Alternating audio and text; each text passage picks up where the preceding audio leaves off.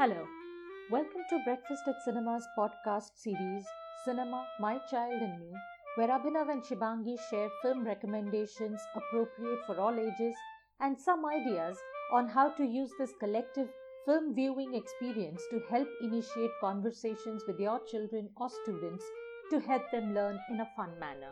We would like to state that this podcast is meant to be a guide for parents or teachers to engage with children in a different way. While we are going to be careful about recommending movies appropriate for all ages, we request you to explore these films by yourself first to check for anything which may trigger a difficult or unpleasant emotion in your children because of very specific circumstances.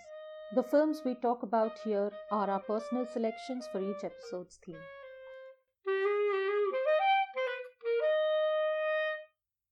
Cinema, My Child and Me was created on Hubhopper Studio.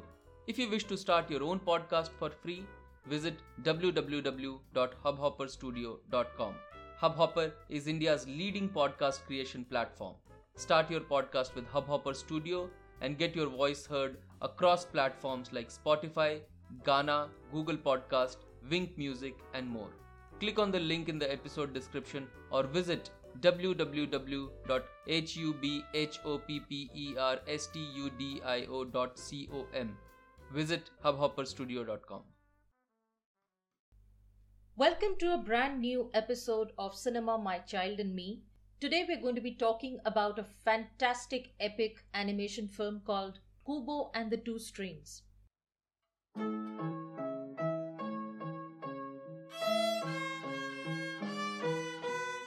Director Travis Knight was hooked to the idea of a stop-motion samurai epic when he first heard his production studio Laika's production designer Shannon Tyndall talk about it. Even though Laika had never addressed the genre before, Knight decided to helm the project because of his love for epic fantasies and Japanese culture. Putting together research to determine the finer details of the overall treatment of the film, including the production design, story, dialogue, must have been backbreaking work, but the results speak for themselves. Kubo and the Two Strings is an enjoyable ride, which is also smart, funny, and meaningful. The film follows our titular young samurai hero as he is forced to set off on a journey to discover his past. Along the way, he finds unusual companions who make his journey easier by helping put together pieces of the puzzle that is his life. The film is a masterclass in stop-motion animation, right from the epic opening scene to the climactic fight and the tender and humane resolution that follows. Kubo and the Two Strings has some frightening bits which may require parental guidance for kids below about 8 years of age. Please take a call on this, as you know how sensitive your kids may be to certain kinds of scary scenes. There's no gore, no bloodshed, no violence involved, but there are monsters and there are bad storms and the like. This film, nominated for the Best Animation Feature at the Oscars and winner in the same category at BAFTA, is available on Amazon Prime Video and Netflix in various regions. It is also available on YouTube.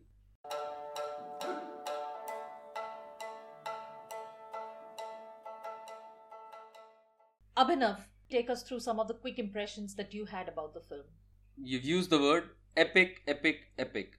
It's an enrapturing story of epic proportions. We are thrown headlong into the story with the first sentence spoken and the first scene that opens. The universe is quickly established and continues throughout. As the first sequence ends, you're left gasping for breath and left wanting for more. We've always held the belief that animation is the father of all cinema, even though the technology arrived a little later. Animation is the stuff our dreams are made up of, our nightmares are constructed in. And this movie combines the ideas phenomenally well.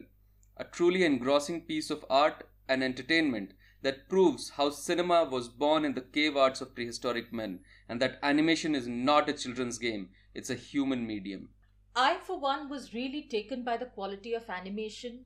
The opening scene that both of us are constantly talking about and referring to, it's actually setting the tone for what to expect.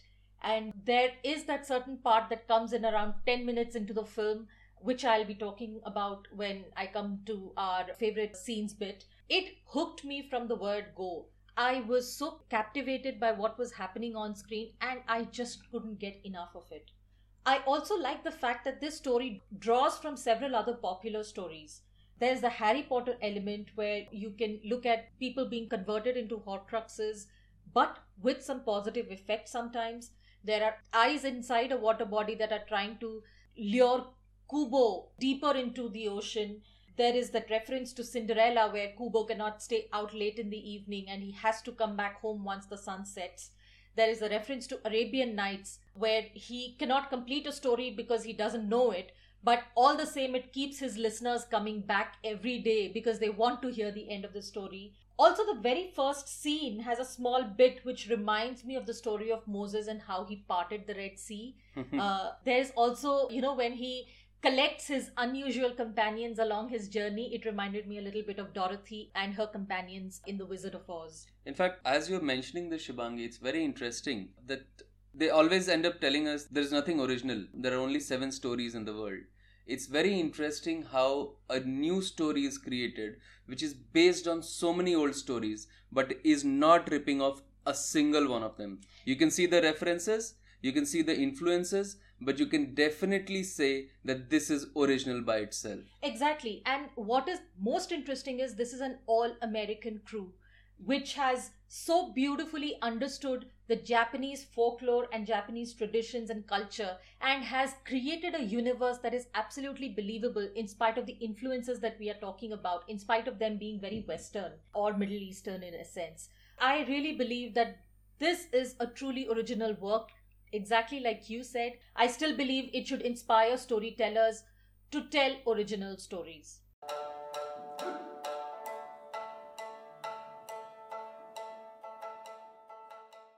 Alright, let's launch into the themes. Shibangi. One of the first themes I noticed is eyes.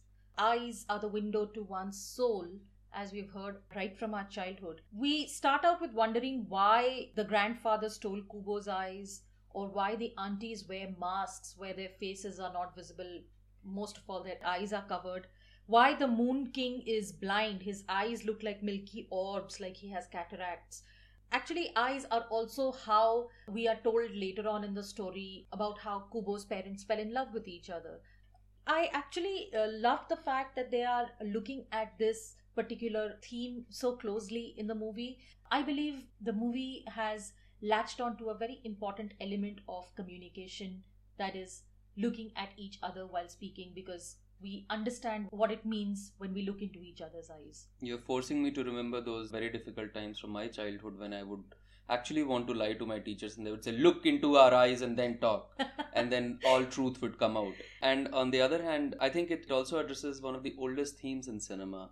Eyes have always been at the center of how this medium is received. So yeah, absolutely agree. I think one of the themes that I am taking away from this film is how to break away from traditions to find your own meaning and eventually using the suitable parts of the tradition to heal everyone around. So it's not like everything in the past is bad, but there are certain things that do get contaminated, that do get taken over, for lack of better word, by superstition. And they might not have relevance anymore in today's world. And when that happens, it's the job of the young to look with their eyes, as you rightly said, and then weed away what is not relevant anymore.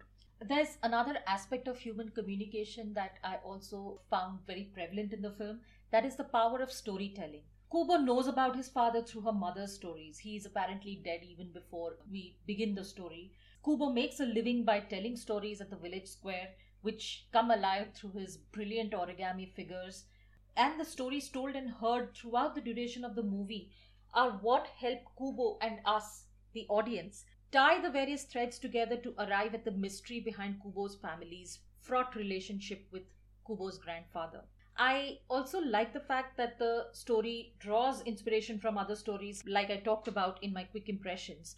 It is a truly original piece of storytelling where the director, through the protagonist Kubo, reminds the audience several times in the beginning to pay attention to detail.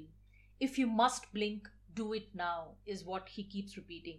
And what a way to reiterate that the joy of storytelling, sharing, listening, and reading lies in the finer detail of what we latch onto and what we miss That is exactly what helps us tie the stories in our head together. It's also, I think, caution to all those people who don't settle into cinema for the first 10 minutes and then they keep asking throughout the film, what happened? Hey, how did this happen? How did you've missed something? There is something very important happening right at the beginning, and the storyteller is telling us, as you said, if you must blink, do it now. That's right. And if you must chew on the popcorn or look into your popcorn bowl, do it now, because you might miss something while you're munching on your snacks. That is something that I and Abhinav strongly believe in. Snacks are for the intermission, snacks are for before the movie, and snacks are for after the movie. There's nothing that should engage you more than the film when the film is playing. By the way, the word story, storyteller, stories, or any other variation of story is spoken at least 30 times in the film. Out of which, in the last 15 minutes, there are 13 times that these words are mentioned. So it is very interesting to note that the director has actually thought of how stories tie humans together, how they bring humans together, and how they help them form relationships. Picking up on that, I think it's stories that define who we are as individuals. We grow up listening to stories of our grandparents' exploits, the exploits of our historical figures, the exploits of people who came before us, and that defines who we are. And it's very important to understand what happened in our past to create a future for ourselves. We have often heard this being stated, history repeats itself. And the only reason I think it repeats itself is because we haven't learned from our history, we haven't paid attention to it, we haven't gone into it and said, this must not happen anymore. Coming back to where you started from is the other part of this history and future element. We all know The Alchemist, we all know so many stories where the hero starts the journey and then comes back to where the journey began from, to really understand what he has gone through. Despite having heard these stories so often, we still do not choose to look back at our past. We keep saying, hey, what has happened, let's move on. But have we dealt with what has happened? Which is another reason why so often English cinema keeps repeating the stories of Second World War to tell us, to caution us, to warn us that this must not be repeated again. There's a lot of emphasis on family. The movie is a great way to segue into conversations with children about the importance and essence of a family. When we meet the infant Kubo, he already seems to have lost his father, like I mentioned earlier. A few minutes in, we find out that his mother is also gradually fading away because her memories are fading away. However, it is the love of both his parents, even though in forms he doesn't recognize, which helps him get to his goals.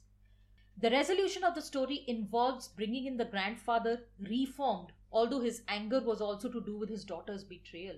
There is a whole lot of understanding about how parents need to be with their children. There's a whole lot of understanding about how we can choose to have relationships outside the family if we find them good and nurturing enough. Just like all other superhero quests, this story is also about the quest of finding Kubo's superpower and how it ends with him claiming the origin story, which is why origin stories in all superhero films and all superhero comics are so important. If we don't know what has happened in the past, we don't know what is going to happen in the future.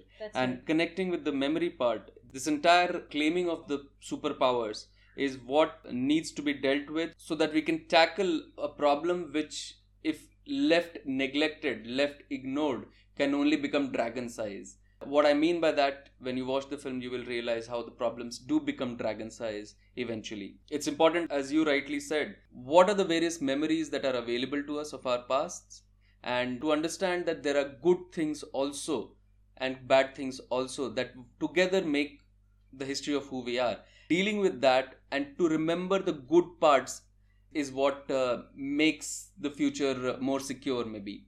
We often talk about this in our sessions. You might have been good to someone, but if the other person did not feel it, if they felt betrayed in some way, if they felt neglected in some way, if they felt mistreated in some way, it's that taste which remains, not necessarily the act which was done to them. And to come back to our favorite theme, cinema and memories are interconnected. These memories, fully formed and understood of his parents, eventually become his strengths, as you talked about this.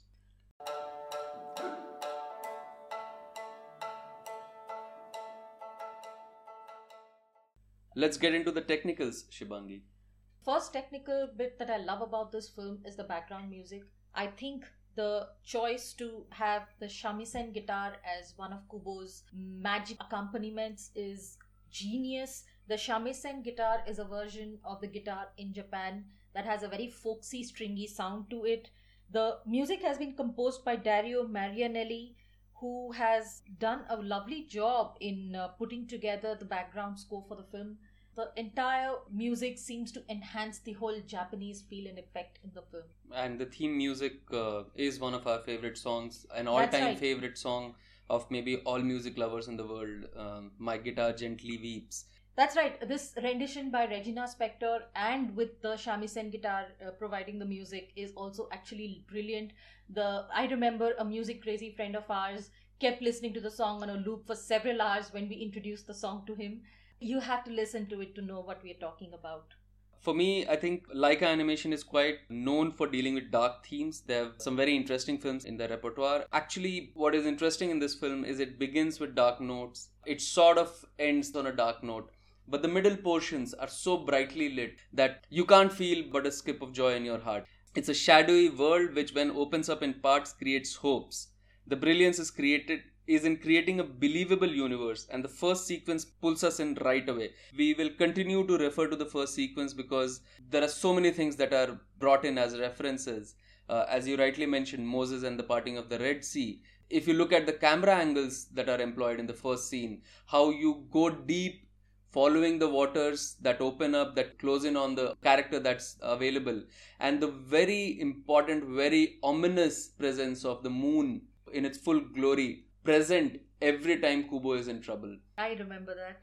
We have seen this film countless number of times by now, but every time that opening sequence happens, we wins because even though we know it's coming, we're still taken by surprise. Yeah, it's actually a marvel because of the camera, the way it follows the wave and the two people in the boat during the storm in the ocean. It impacts us the way it does.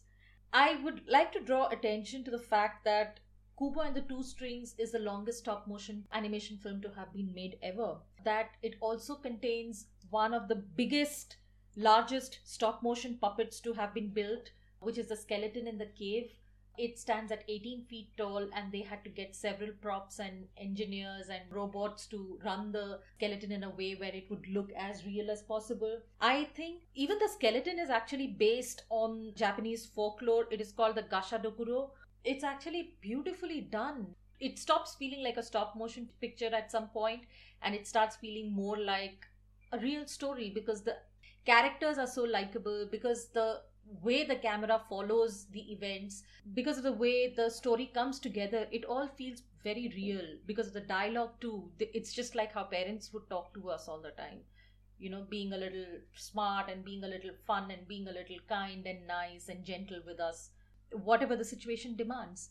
Mind you, the film is not at all trying to be cutesy, but it does have cute elements. In fact, we see that death and resurrection, morbidity, and the stories of not so normal, which are common to Laika, is present as a theme throughout this film. And we see how in the end they redefine what is normal, they expand the boundaries of acceptable and makes us believe in the story of others. That is a very, very important element of Laika's animation. Now, these are the stories that might be a little surprising for us, but at the end, if cinema services the story of others, we get better perspectives. That is something that Laika does so brilliantly well in this film. With the climactic resolution that happens, we are brought to a full circle.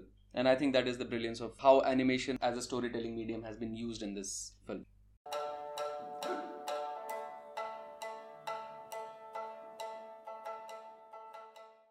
Abhinav, what are your favorite scenes?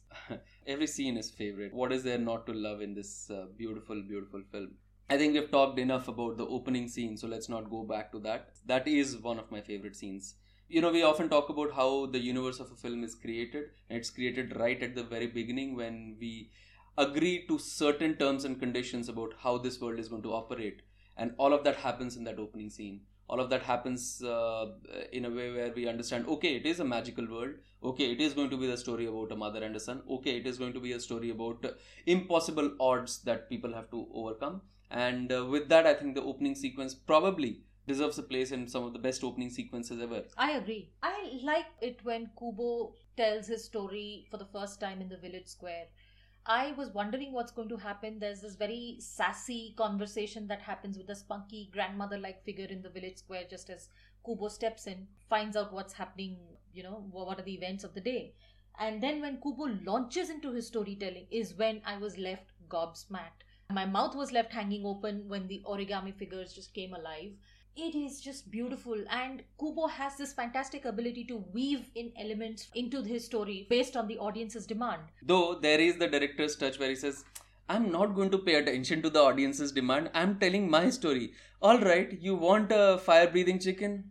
I'll do it I'll for do you. it. Just if it entertains you, I'll do it for you. And what is it about these grandmothers always, I think that also points to how children and their grandmothers or grandparents engage with each other. They just keep telling stories to each other. The child would come home from school and would talk about... Exactly. I was just thinking of the same thing. Yeah. We had this one festival where we showed a film about the freedom fight in Goa, and this girl who shared a lot of love with her grandfather but had never really found ways to talk to him or communicate with him went back home after watching the film and talked to her grandfather about it. Her grandfather immediately launched into how he was part of the whole Goa freedom movement. He removed his shirt, showed her the scars on his back that he had received from getting beaten up by the Portuguese soldiers. They had a lovely time bonding with each other, and the next day the grandmother called us to thank us for providing them with that experience where they could find a reason to bond. Take that story, cinema is not just for entertainment. That's right. Abhinav, what's your next favorite scene? The arrival at the castle. There is this beautiful montage of, we refer to the cave paintings of prehistoric men. There is that. There is connection with the shadow puppets of China. There is connection with so many historical art forms that when you enter the castle, because you're so attuned with the story, and then you see what is unfurling in front of you, you are holding your breath because of what is going to happen. You know it, but you don't want it to happen. And then when it actually happens, you say, okay, thank you for preparing me for that. I knew this is what is going to happen. Yeah, if you look at the way the storyboarding and the animation is done, a lot of it is credited by the director Travis Knight to Hayao Miyazaki and Akira Kurosawa, who are both known for their brilliant animation and storyboarding skills. This is an out-and-out homage to both of them. It is also an homage to the Beatles because we've mentioned the song While My Guitar Gently Weeps, which is the closing song of the film. It also is interesting that one of the main characters in the film is a Beatle. That brings me to two scenes. I'm going to be doing a bit of bending the rules here. There is this beautiful scene where while two supporting characters are arguing with each other, Kubo, irritated, is standing on the side and practicing his powers. And just as he gets into practice, we realize what depth his powers have. And that is the scene of the construction of the ship. And on the same ship, as we see later on, there is this epic battle scene. It is changing positions, it is going deep into the water, it is going high up in the sky, it is running across the ship. The camera just doesn't stop. One of the most interesting things about it is the camera is not being lazy in just showing us jerky movements and helping us understand that, oh, this might be happening. It's a fantastic sequence where we are shown everything. Every wound becomes real, every hit becomes palpable, and every stroke is felt deep inside your heart. In terms of how this particular boat is made animation wise, the boat was covered in 250,000 leaves, each put carefully by hand. Well, another one of my favorite scenes is when Kubo and the monkey have their first real conversation inside the whale carcass. I believe that is key to understanding how angry adults interact with inquisitive children sometimes. It is full of spunky dialogue. It is full of bits that take you back to so many lovely conversations that you've had with people around you. And while it is funny, one of the things that is also very interesting is that you get an insight into the child's mind. He has so many questions at that point. What is interesting is when he doesn't get the answers, he's not happy. And then the acts of rebellions begin. If only the other character at that point, if only they would have shared their vulnerability, things could have been very, very different. So it takes a lot of time. And when they do, all walls break down. The last of my favorite scenes is when the aunties come to kill Kubo for the first time. Kubo. It is scary. It takes you into another world all of a sudden because the movie starts with a bang, it goes into a lull for a bit, and then there is this fantastic storytelling sequence, and then suddenly you're taken back into the dark times when you don't know why Kubo is in danger and why his eye was taken away. These two aunties, voiced by Rooney Mara, they are absolute pure evil. It is stunning the kind of effect they have the moment they appear on screen. I loved this scene. It is scary, but you're extremely excited as well. So every time we are talking about this fear part, please understand it's from the perspective of this very young character who might get into trouble. As we said, it is a story of epic proportions, so it has to have sequences which will get into those very It is difficult scary. spaces. It is scary in the sense of how even in Harry Potter or even in Lord of the Rings, you have the evil elements and the evil wizards who are trying to do evil things to children around them. But it always ends in a fair and good resolution. So you need not worry about how it might impact your child. Oh, it is funny, it is entertaining, but yeah, there are sequences.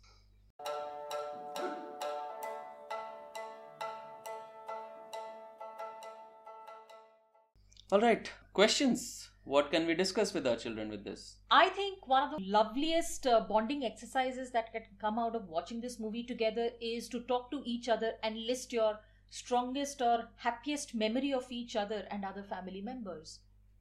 So, picking up on that oft heard statement, child is the father of the man. So, this is a story about how that actually happens.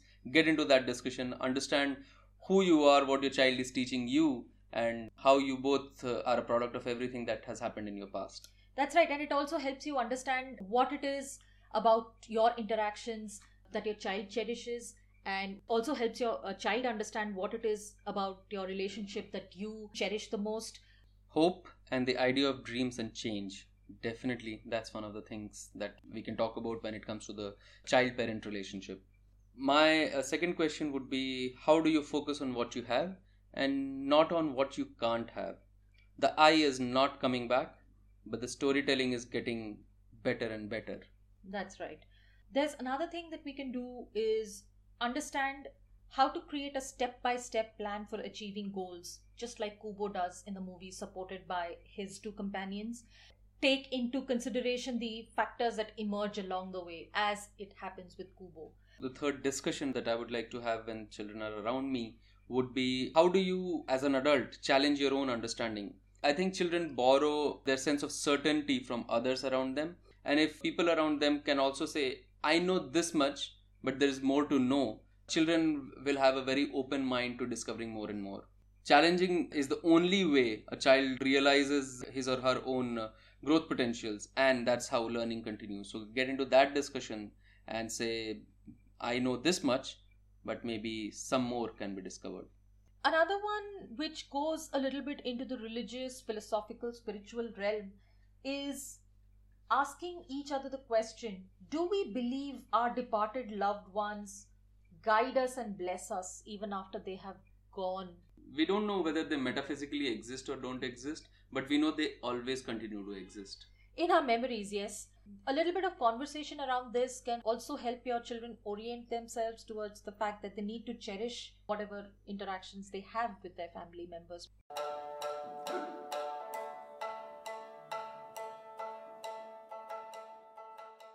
Similar films, Shibangi.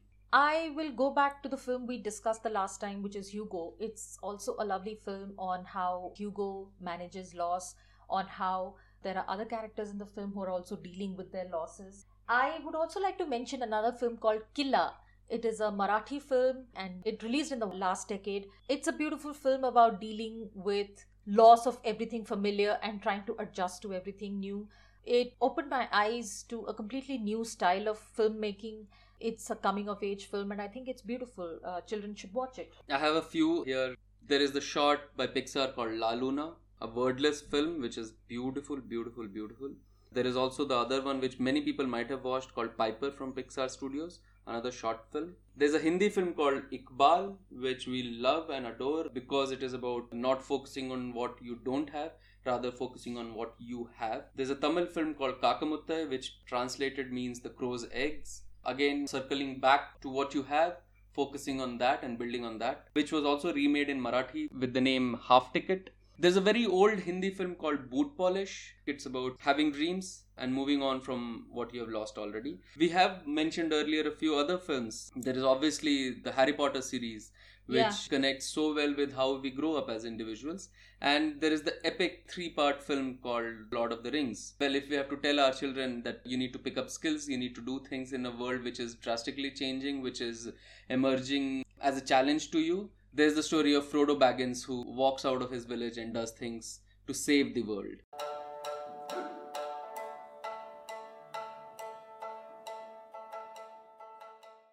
With this, we come to the end of the podcast for this episode. Please go to our website www.breakfastatcinema.com to answer the poll question for this episode. We would also like to hear from you what you like about our podcast and what we can do better. Please write to us on any of our social media accounts and we would love to hear from you. So long, have a great time watching Kubo and the Two Strings, and think of us when you do. We hope you have a wonderful time. As our guitar gently weeps, happy watching. Cinema, My Child and Me is brought to you by Breakfast at Cinema, working in the areas of education of cinema and education through cinema since 2014, with children and adults of all ages. Music brought to you by young and enthusiastic supporters of our podcast. Their love and talent has made this journey all the more interesting.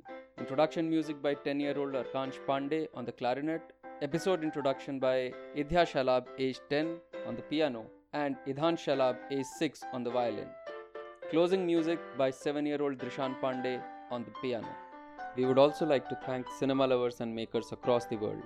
It is their passion which drives us.